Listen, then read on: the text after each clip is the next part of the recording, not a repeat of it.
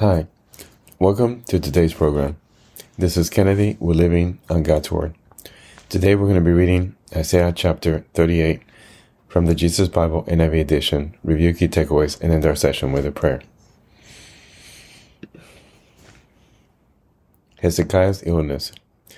In those days, Hezekiah became ill and was at the point of death.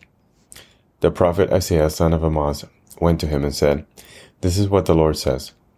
Put your house in order, because you're going to die. You will not recover." Hezekiah turned his face to the wall and prayed to the Lord.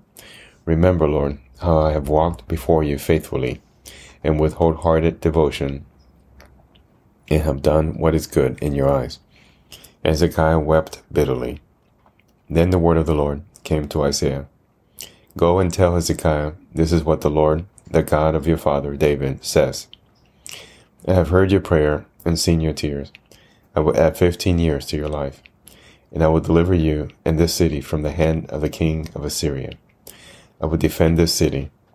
This is the Lord's sign to you that the Lord will do what he has promised. I will make the shadow cast by the sun go back the 10 steps it has gone down on the stairway of his house." So the sunlight went back the 10 steps it had gone down. A writing of Hezekiah, king of Judah, after his illness and recovery. I said, in the prime of my life, must I go through the gates of death and be robbed of the rest of my years? I said, I will not again see the Lord himself in the land of the living. No longer will I look on my fellow men, or will be with those who now dwell in this world. Like a shepherd's tent, my house has been pulled down and taken from me.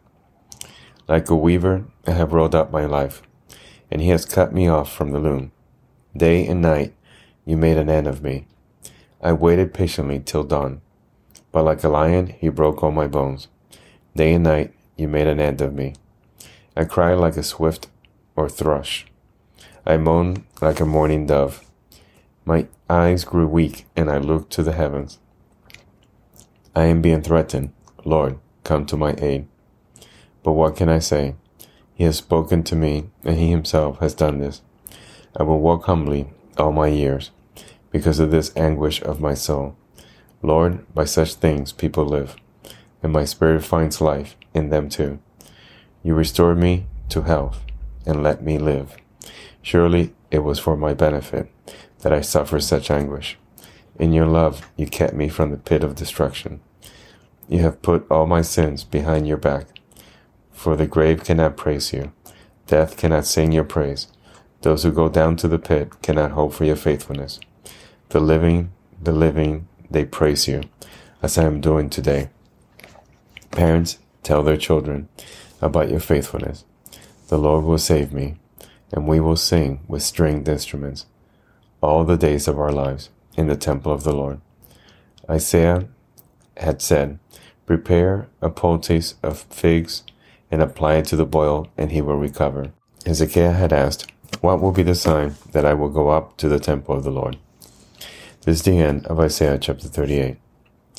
So here Isaiah writes about Hezekiah's illness, how he prayed for the Lord to forgive him and to cure him. And the Lord promised him that he would do that. So let us pray. Father, thank you for your love, for your mercy. Teach us every day how to live life a little bit better. Teach us how to love those around us. Teach us how to accept them for who they are. Teach us how to be a better human being towards others. Teach us how to make this world a better place. Send the Holy Spirit to fill our hearts and mind and soul and guide us every single day, every hour, every minute.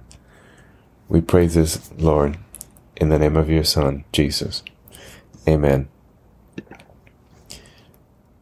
This concludes today's reading and interpretation of Isaiah chapter 38. We hope that you will join us again tomorrow. God bless you. This is Kennedy, your brother in Christ, always. If you feel so inclined, please review and rate this podcast by scrolling all the way down. Thank you.